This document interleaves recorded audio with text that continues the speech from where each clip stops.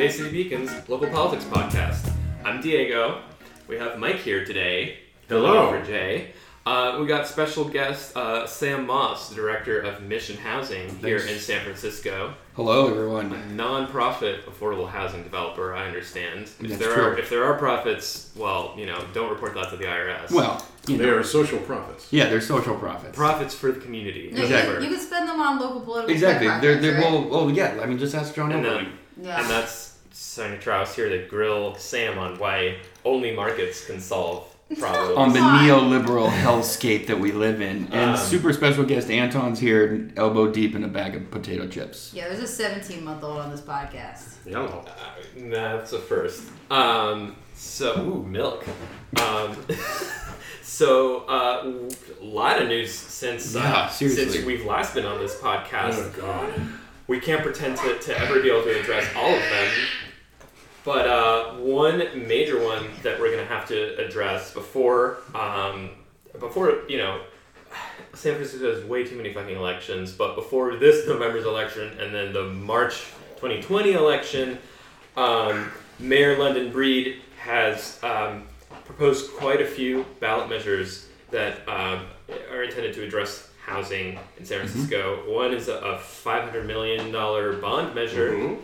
It sounds bigger if you say $500 million. Yeah, say $500 million for sure. I agree. Half sounds smaller than 500. Yeah, but billion. But billion is billion. Billion's like a fake number. Billion's the new million, really, when you think about it. Billionaires. Yeah, but it's the old zillion. It's the old zillion. I literally had a time in my childhood when I did not think it was a real number.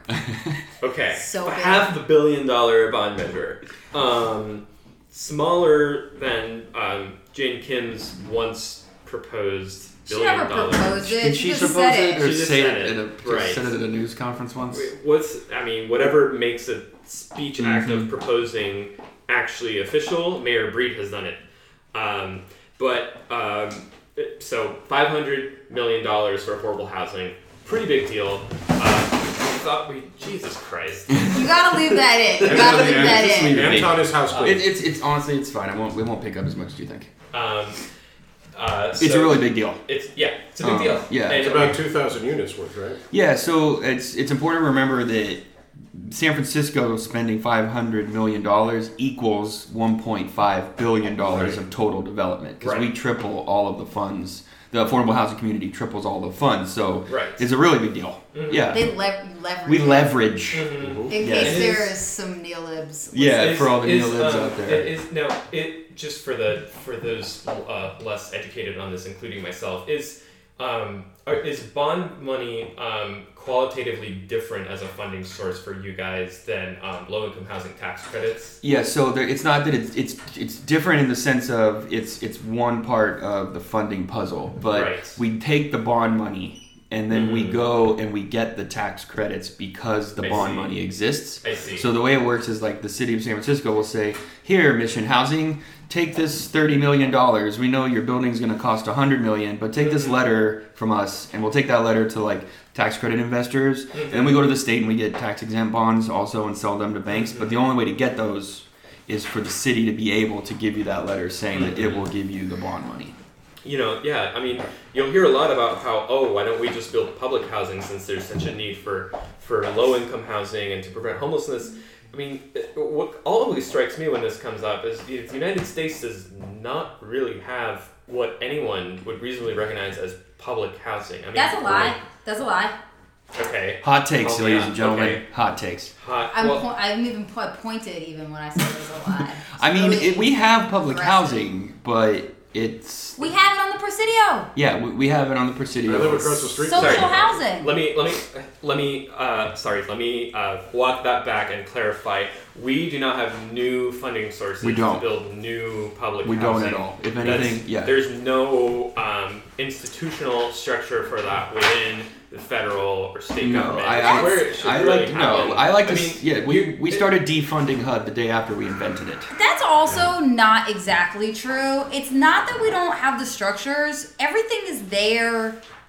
What it is like the imagination and the personnel. So would you consider tax credits to be a public source of housing subsidies? No, tax credits are set up to facilitate the private Private nonprofit. investment, right. Building. Right. No, but what I'm talking about is we have a lot of stuff set up. Like if you're a transit agency and you want to build a new parking garage, you have everything you need. You have a department. Anton, you're so rude. Are you going to build a transit agency? Anton is going to work for Mission Housing, whether he likes it or not. Intern for free. Sorry, you're saying. You have a real estate department. You can borrow money. Mm-hmm. You have a project manager. You build that parking garage. You expect that parking garage to generate revenue. That's the whole point of why they do it. And so all of that like bureaucratic infrastructure, there's literally no reason why they couldn't repurpose it to build housing. I mean, it's, no offense to anybody that's a property manager, but like, it's not rocket science, like if you can effectively manage and get revenue. There's no shortage of parties that would manage it also. Like if Exactly. if the MTA was like Mission Housing, we're going to build these 1,000 units above this new parking garage. We're going to build it. We're going to keep the revenue. We'll pay you a fee to manage it and do the resident services. We would do it in a heartbeat. Yeah. Or they could hire John Stewart. Yeah. John Stewart is the company that does this exact thing for the housing at the Presidio. The Presidio Trust is totally revenue neutral.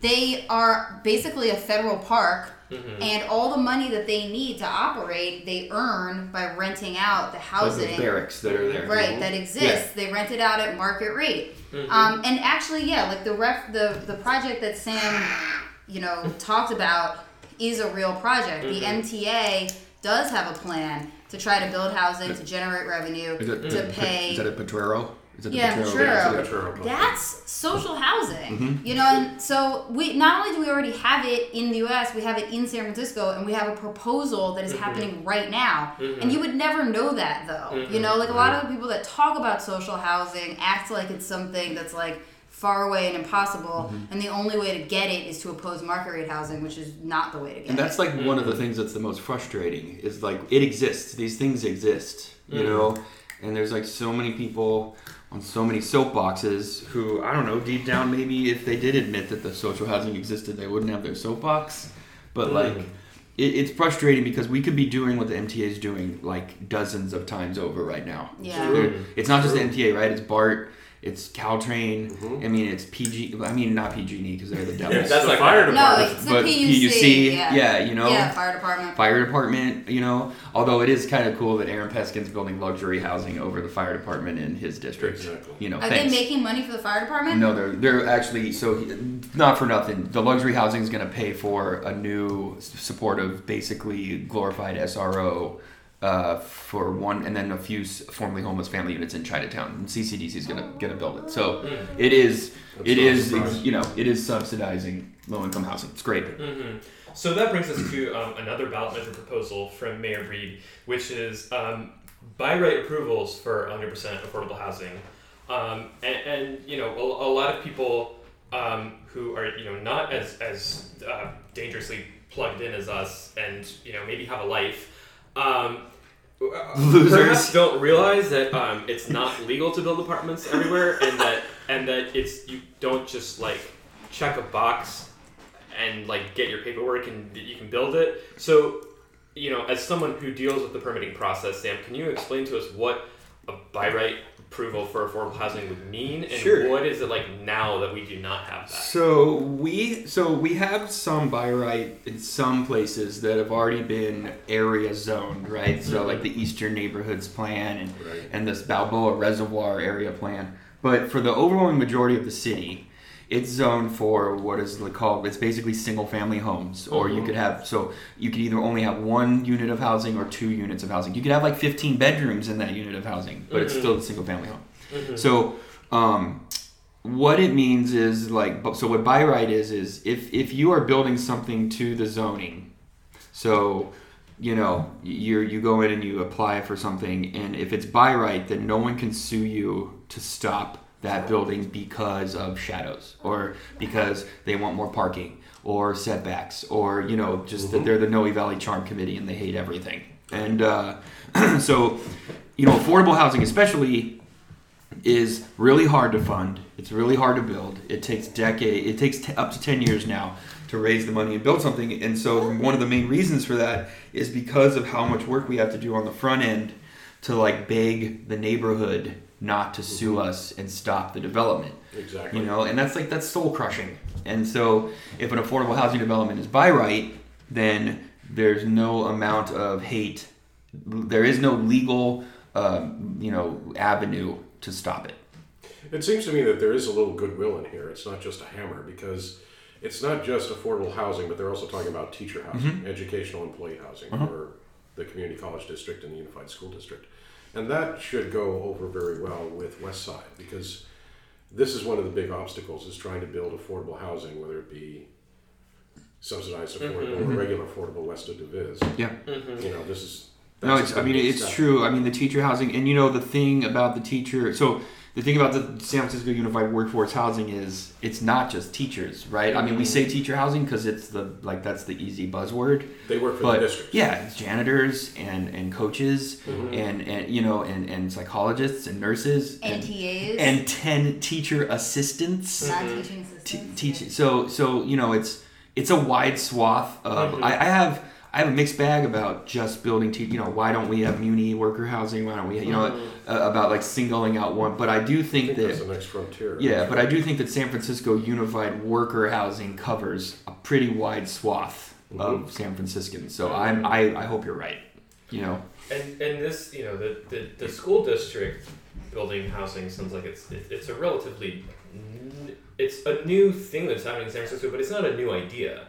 No, in fact, the Sunset killed teacher housing a decade ago at San Francisco Unified Feinstein Middle School. Correct. And Mission Housing once tried to build BMR condos for teachers up to 80% of median income at 1950 Mission, which was San Francisco Unified owned at the time. Ironically, the progressives and the Mission community thought that was why Mission Housing had stopped being an affordable housing developer, because 80% of AMI condos at the time were considered market rate. And it was the straw that broke the camel's back.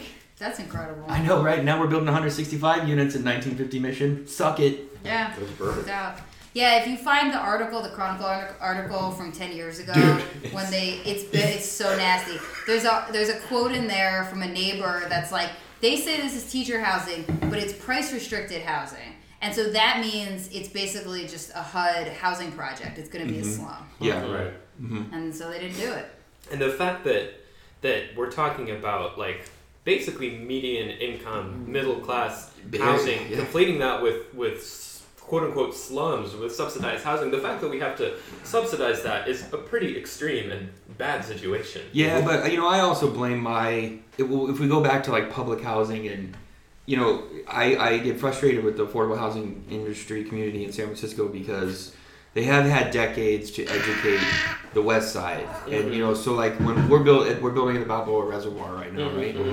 So tell us more about this Balboa Reservoir. Right. So we're building. We're part of a mixed development of up to 2,000 units at the Balboa Reservoir, and 1,000 of them will be affordable, and we're co-developing the affordable with Bridge. And we got a letter, it was a while back, but from Westwood Park saying that they strongly believe that we should build a wall in between our affordable development in Westwood Park to deter any and all pedestrian, bike, and car traffic. Oh my God. Entering. So it was really like a wall. Yeah, it was really kind of a trifecta of all the things that they hate, right? Because like they also were like, because it'll hurt parking. Because we'll have traffic. So when they're talking about a wall, they're talking about also a literal blocking wall. the street. Yeah, so the way the reservoir works is there's a natural berm that like when they dug the reservoir down that has never reserved a drop of water. I just want to point that out. Wasn't it a WPA project? Yeah, it was. Like, it was. Okay, yeah. So I think it's so funny because so Keynes talks about in. See, he says it in the general theory. Yeah, in the general theory. He says that when you're in a depression, like you should just pay people to dig a hole. Right. And they did that. That's what it was. Literally did it. Did, like a lot of WPA stuff is murals, but in this case, they actually just paid people to dig a hole. And I mean, I rail against that about the bigotry and the hate, but like I also, after organizing for these 8 years and I'm doing a lot of it on the West Side. the affordable housing industry has not done a good job educating. Whether or not you think we have to educate people is different, but when people on the West Side hear affordable housing, they think of like the Geneva Towers, right? They think of the old Valencia Gardens, which was a shit show. You know, the old Sunnydale. The old Sunnydale and Potrero Project. We still say the Potrero Projects when we talk about them, and like. You know, it's not that I agree with them hating poor people and I'm trying to make an excuse, but not for nothing. Like, I wouldn't want to live next to the Geneva Towers either. You know, and the housing development now at Geneva is great. And the Valencia Gardens is our nicest. We knocked it down and rebuilt it in a nice way. I live right across the street from North Beach Place. Right. I've been there since long before the Hope 6 process took place. It was very scary at times. Yeah. Right. And now it is a real boon to the neighborhood. Oh, it's awesome. They brought Trader Joe's in for fuck's sake. Exactly. It's actually an amenity for the neighborhood now. So, Mike, you mentioned Hope 6, which some of us might not be super familiar with. Can we talk about what that is and why it was a turning point for public housing? I mean, so Hope 6 was the beginning of the public-private investment into into public housing. It was a non-profit. So like Mission Housing is a private developer, right? But we're a non-profit. So when we buy something, we can not only get the same funds that the public housing, the housing authorities could get, but like I said with the San Francisco Housing Bond, we can leverage that and get way more money. And so, you know, Hope 6 was the beginning of that. It's taken a bunch of different iterations, and we've made it a lot better. We rebranded it a couple times, but you know, like I said, we really did start defunding HUD the day after we invented it. I truly believe that, and it's like it sucks that we have to go get like private investment because, you know, honestly, the government could just fund housing. There's money there, but the government still has to permit it to be built as part of its. You know, it's weird that zoning and land use and permitting is suddenly considered a part of the government's police powers. Yeah. You know, it emerged from like health and safety and building codes and deed restrictions or whatever. But so back to this by right approval process, like how much does the current approval process affect your efforts to develop? And I know, you know, Mission Local recently reported like, there's 5 affordable housing projects under construction in Mission right now, which is quite a big deal. That's the most in a long time. Yeah, we're building almost 1,000 new units there. It's great. So, and I know, you know, Scott Wiener, when he was supervisor before he went to the Senate, he tried to author some streamlining for 100% affordable housing, and it met some resistance. So, how has the process around approvals and permitting worked for you in the nonprofit space, where you're butting up against a lot of regulations that the private industry, the for-profit industry, also deals with? Yeah, I mean, we're building private housing. It's just affordable and deed restricted. It takes forever. I mean, look, like Mission Housing, I'm really proud. Like, we're building 5 new buildings right now. 3 are fully entitled, and we didn't get a discretionary review filed once. And other nonprofits do get that. But not for nothing, we took like years before we filed for our permits and like begged, you know, convinced the neighborhood to like us. And so when you're talking about years, right, like think of how many people got displaced during those years that are never coming back. So that's what makes me the most mad. It's why I'm the most excited. It's why I'm so excited about what Mayor Breed's doing. And Sonia, I understand you were gathering signatures for a similar, if not identical, proposal like a year prior to this proposal. Yes, it's very exciting that this is on the ballot now because, last year when the YIMBY ballot measure, we still have T-shirts if anybody wants a T-shirt because now it's back. It's worth wearing.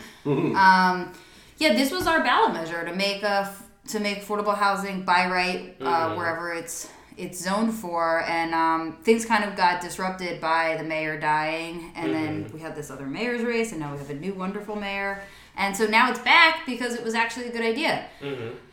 So there are 3 kind of things going on, right? Like we talked about funding, and that's what most people think about when they're like, oh, affordable housing, how are we going to pay for it?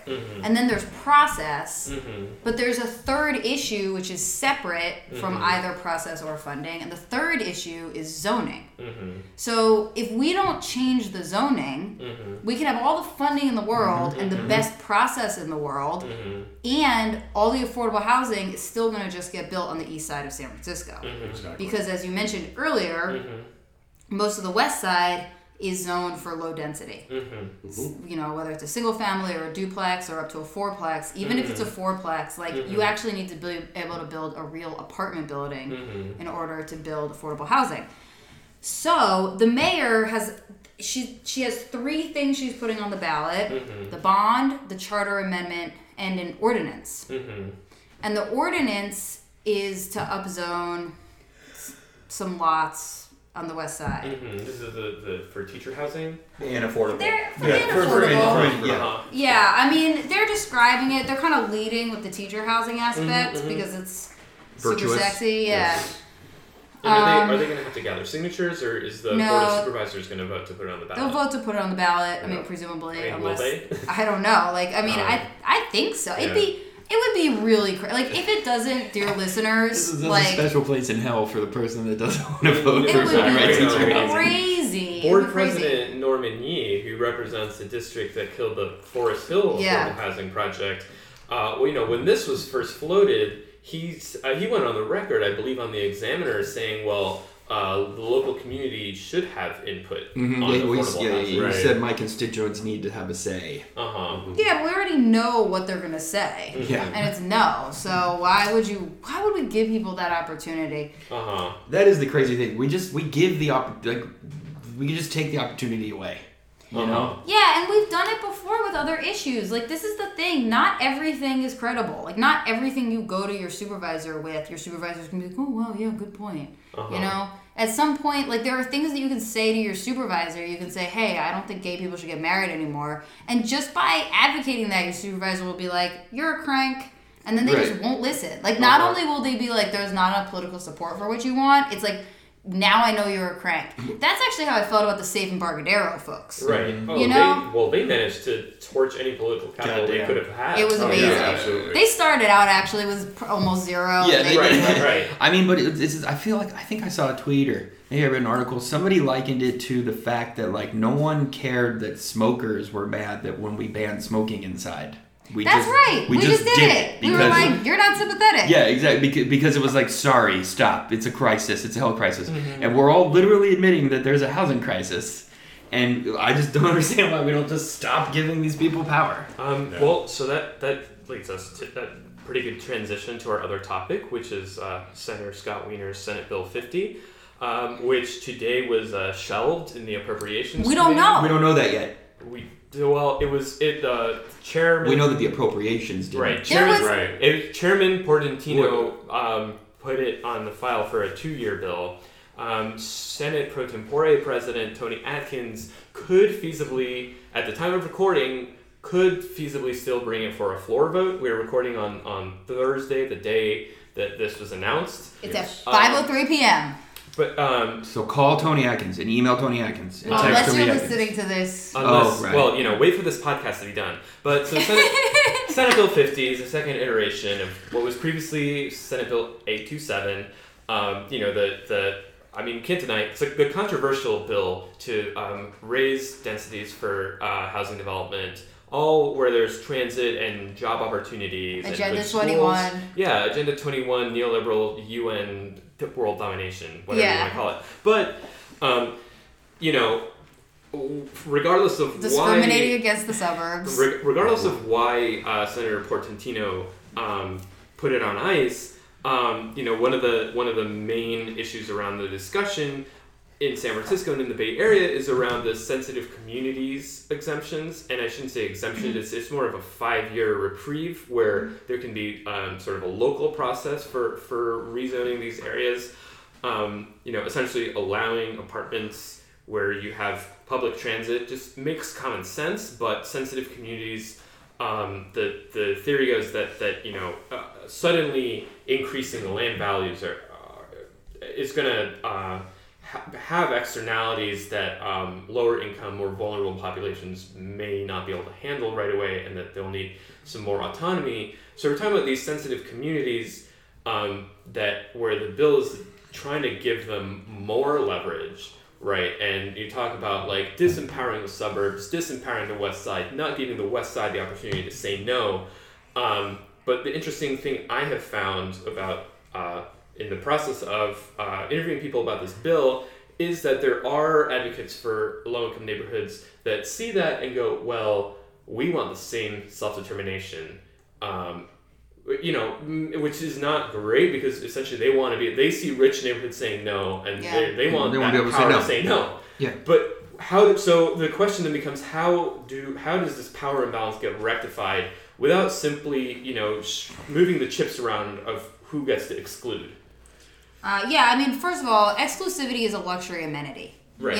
It's something that people want. All kinds of people. Mm-hmm. I mean, it doesn't matter who you are. Like, we are all much more similar than we are different. Mm-hmm. So it is something that a lot of people really do want. Mm-hmm. I think everybody should go to urbanfootprint.com. Mm-hmm. These people peeling the SB 50 onion, they made a bunch of maps and they have a bar graph that blew my mind.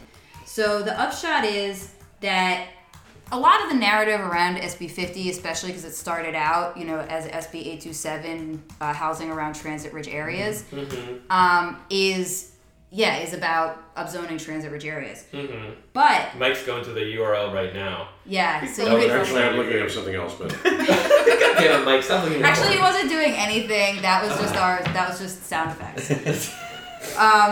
No, but what's incredible is they have this bar chart, and the acreage that is upzoned because it's jobs rich blows away the acreage that's upzoned because it's transit rich. But the other thing too that kills me about this SB 50 thing, and I talked to a supervisor that all the supervisors in San Francisco oppose it, but I talked to a supervisor from the East Side, and this supervisor told me I don't need anyone telling me what I can and can't build in my neighborhood. And I was like, not for nothing, but like a bunch of rich white homeowners already did that when we invented redlining, and then couldn't do that anymore and called it zoning, and they upzoned the East Side. Like, that's already been done. Right. And SB 50 is just trying to even the playing field. Right.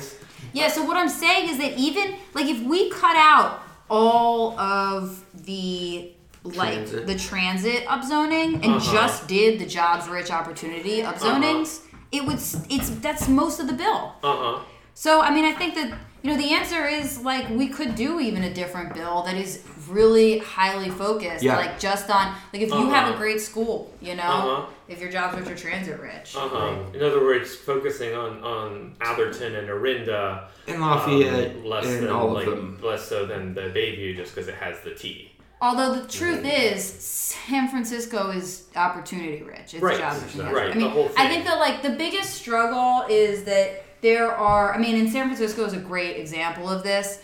There are neighborhoods, there are cities that are, compared to the rest of the U.S., incredibly expensive and hard to get into, access to incredible opportunity. That within those cities, there are neighborhoods that are worse neighborhoods than others. Right.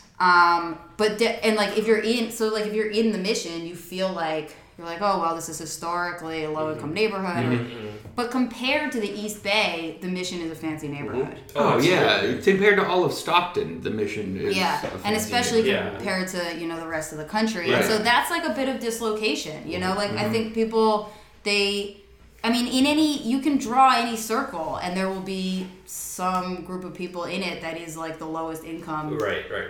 But the one thing I have noticed about supervisor districts in San Francisco is each district has a poor part and a rich part. Right. Yeah, for sure. District 6 has Rincon Hill, also the Tenderloin. District 10 has the Bayview, but also Potrero Hill. But you mentioned the East Bay, and one of the strangest reasons I heard for opposing SB 50 was, you raise the zoning that's keeping land prices lower in low income neighborhoods. And suddenly there will be this rush to raise low-income housing and build these luxury towers or whatever. those people should try coming out to East Oakland. Right, on International Avenue, you can already build 4 or 5 stories, and it's not happening for lack of investment. Exactly.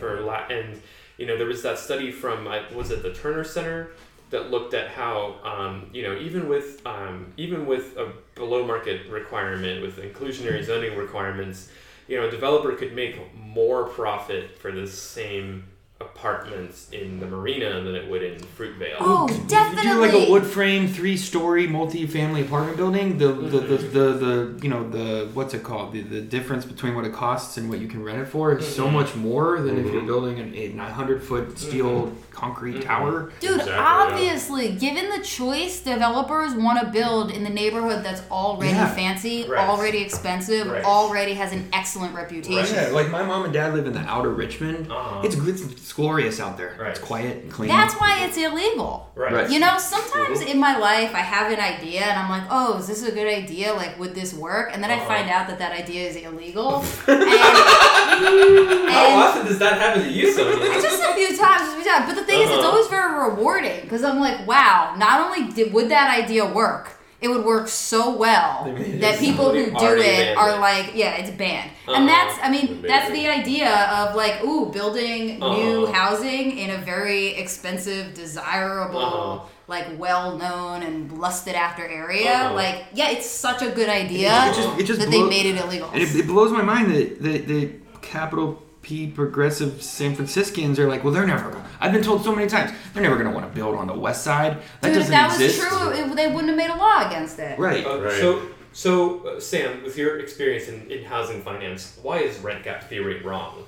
Oh, I don't have. What is rent gap theory? Yeah, what's rent gap I don't theory? even know what that is. The rent gap theory is what we've just been arguing against, which is that the gap between low rents and somewhere like Fruitvale will sort of generate this investment opportunity and this sort of rush of capital trying to build new fancy apartments. If you suddenly, if you suddenly raise the height limits, then like the gap between what's there and what could be built there will drive development to lower income areas and drive gentrification. I think because the main reason I think that it's wrong is because when we redlined, our lower income neighborhoods to be the only neighborhoods where you can build apartment buildings in, especially in the Bay Area, but all over the country.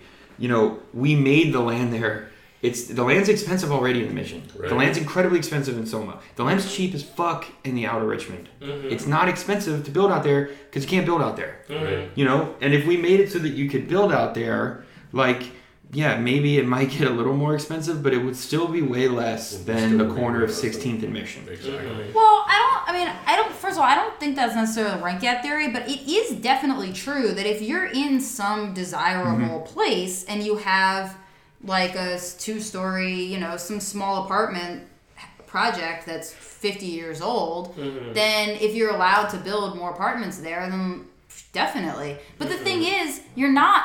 Like in San Francisco, definitely you can't tear down existing apartments to build new apartments. And that's like that is one of the biggest misconceptions that bothers me the most about our political discourse is that we have had tenant protecting demolition controls. You cannot tear that stuff down unless you have a development agreement, and you make accommodations and you have people move and they agree to it. You cannot do that. It's been against the law for decades. But the way that people talk about it, they ignore that is against the law. Yeah, the other thing too is that we've made it so that when you can only build a ginormous building, right? Like it's really expensive. Like the thing that excited me about SB 50, to be frank, was that like the residential builders associations of the area, like the small developers that genuinely just want to build like 10-unit apartment buildings, which is like what most of us live in already. Like that's not expensive to build, and you can make a large nut profit without charging exorbitant rents. And sure, some people might charge a ton, but it was, I think that it's like, that's the thing that frustrates me the most, that people don't want to believe that there would be a group of people that would develop out on the west side when it would just be so much easier. Moreover, the 10-unit buildings are going to be the 4 to 7 story unit buildings that have relatively low impact on neighbors. Right. from a quality of life thing. But the real thing that kind of galls me about this about the narrative that's going on right now and how SB 50 is now being put in limbo is there are so many both narratives and legislative traps that are baked in and that are sort of geared against building housing. And like today, this whole thing with the suspense list, I had to educate myself on what the hell that whole was today. I mean, we all know appropriations committees are the most powerful committees in legislatures, but this thing reminds me of like some kind of fraternity blackball. I've never heard of it. Yeah. Yeah, exactly. Yeah. It's like a fraternity blackball process where someone can put the black marble in the bowl. And nobody knows who it is, and then it's sunk.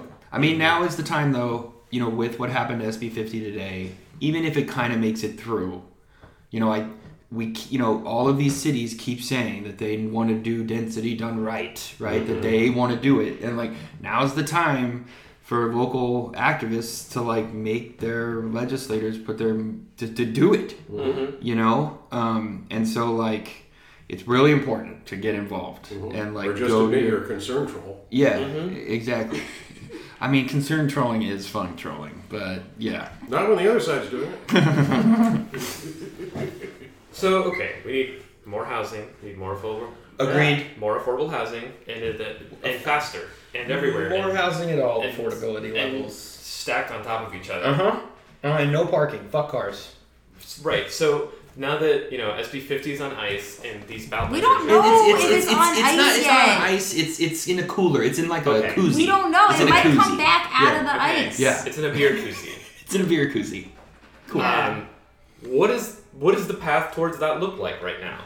Well, we have tons of other bills, right? There's SB 330, which is a omnibus streamlining. Plus, actually, remember I talked about demolition controls in San Francisco. We have them, but most of California doesn't. SB 330 would expand demolition controls and one-to-one replacement and right to return. It's actually a huge deal. Very underreported. Shout out to my Senator Nancy Skinner. Yeah, get you a senator like Nancy Skinner. Yeah, for putting all that in together. Buffy Wicks has something. Tenant protections. I was thinking of 1485. I think that's what it is, which is basically updates to SB 35, which probably listeners of this podcast remember fondly. SB 35 was Wiener's first bill in 2016. The streamlining bill. Yeah, streamlining, which actually has been huge. Tons of projects are using it. Valco is using it. That project's pretty famous. Maida is using it to build affordable housing. Welcome, Tipping y'all. Point is using it. So that Buffy Wicks's update bill would help make that work even better. Those are my top two most exciting production bills. But seriously, there's dozens. There's 1481, Rob Bonta's Just Cause bill. Yeah. Yeah, I mean the YIMBYs have one of the things I'm most proud of be a part of them is the Overton window shift is been wide and far. The amount of bills that are at the state right now were they were pipe dreams at best. Yeah. Not that long ago. I know. 2 or 3 years ago. Yeah. You look at the first articles that came out about the whole YIMBY idea, profiling Sonia. They were just laughing it out. No one was. I object to that. The profile from Jonah Owen Lamb for the Examiner.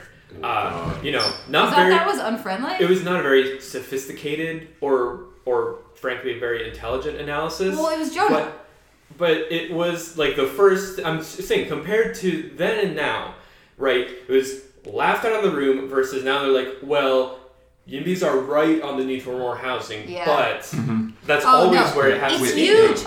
Right, so it's the political needle has moved in your direction. The question is whether it can move far enough, fast enough, and whether you can keep it there enough to make future generations actually enjoy the abundance you want. Yeah.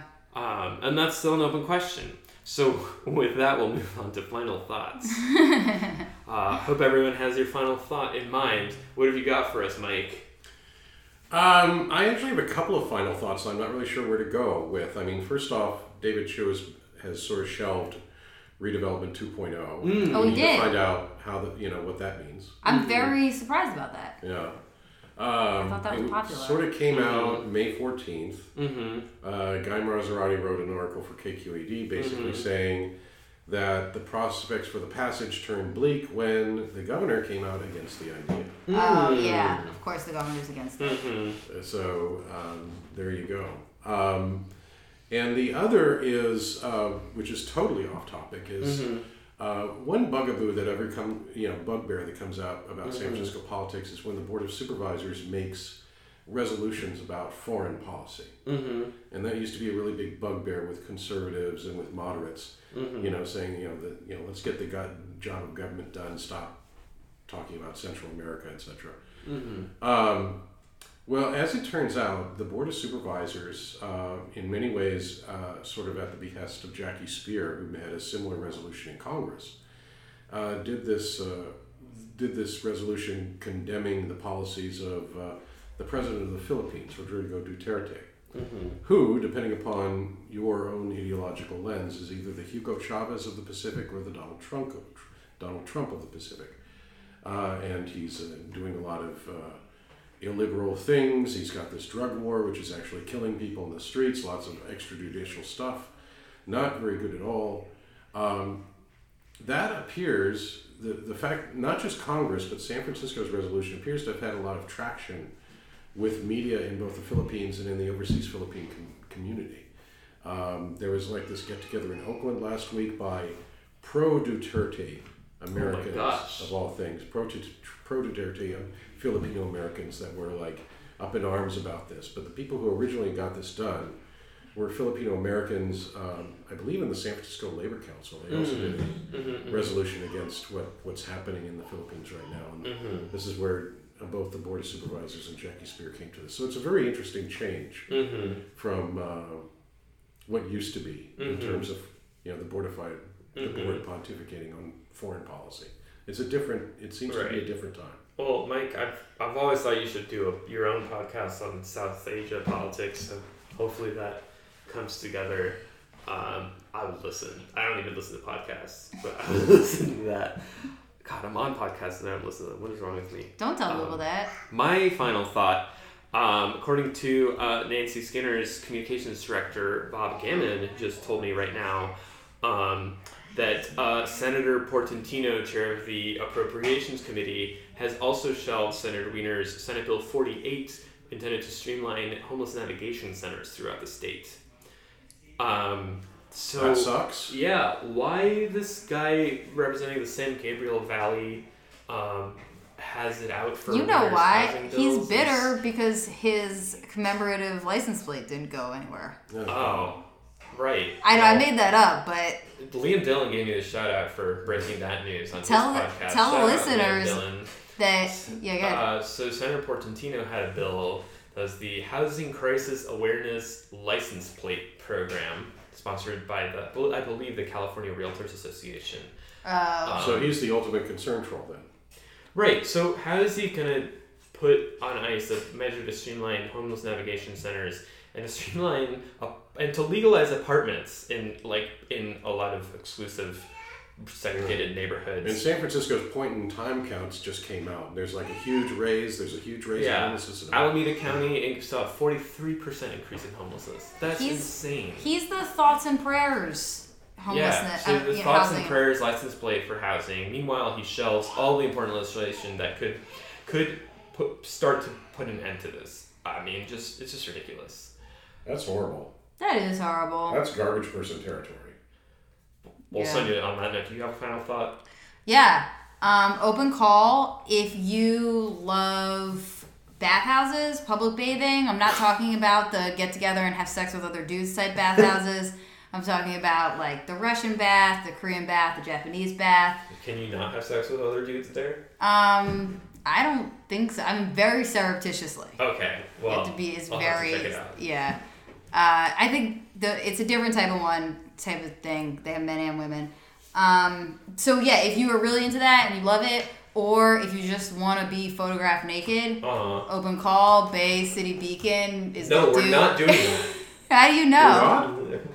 We're not doing a photo essay of naked people in bathhouses. I don't know. Leave your opinions in the comments. I can't see why you wouldn't. It's a scene. Because we wouldn't do that. All right. Well, we'll see. We'll see what the viewers decide. Well, thank you for having a final thought. That was a pitch that I got to reject. I don't think you make these decisions. The anyway, listeners decide. Well, I'm off to the sauna where I will not be doing a photo essay. You don't have to do the photo essay. This doesn't mean you have to get photographed. It's not going to happen. Anyway, sweat your troubles away, listeners. We'll see you next week.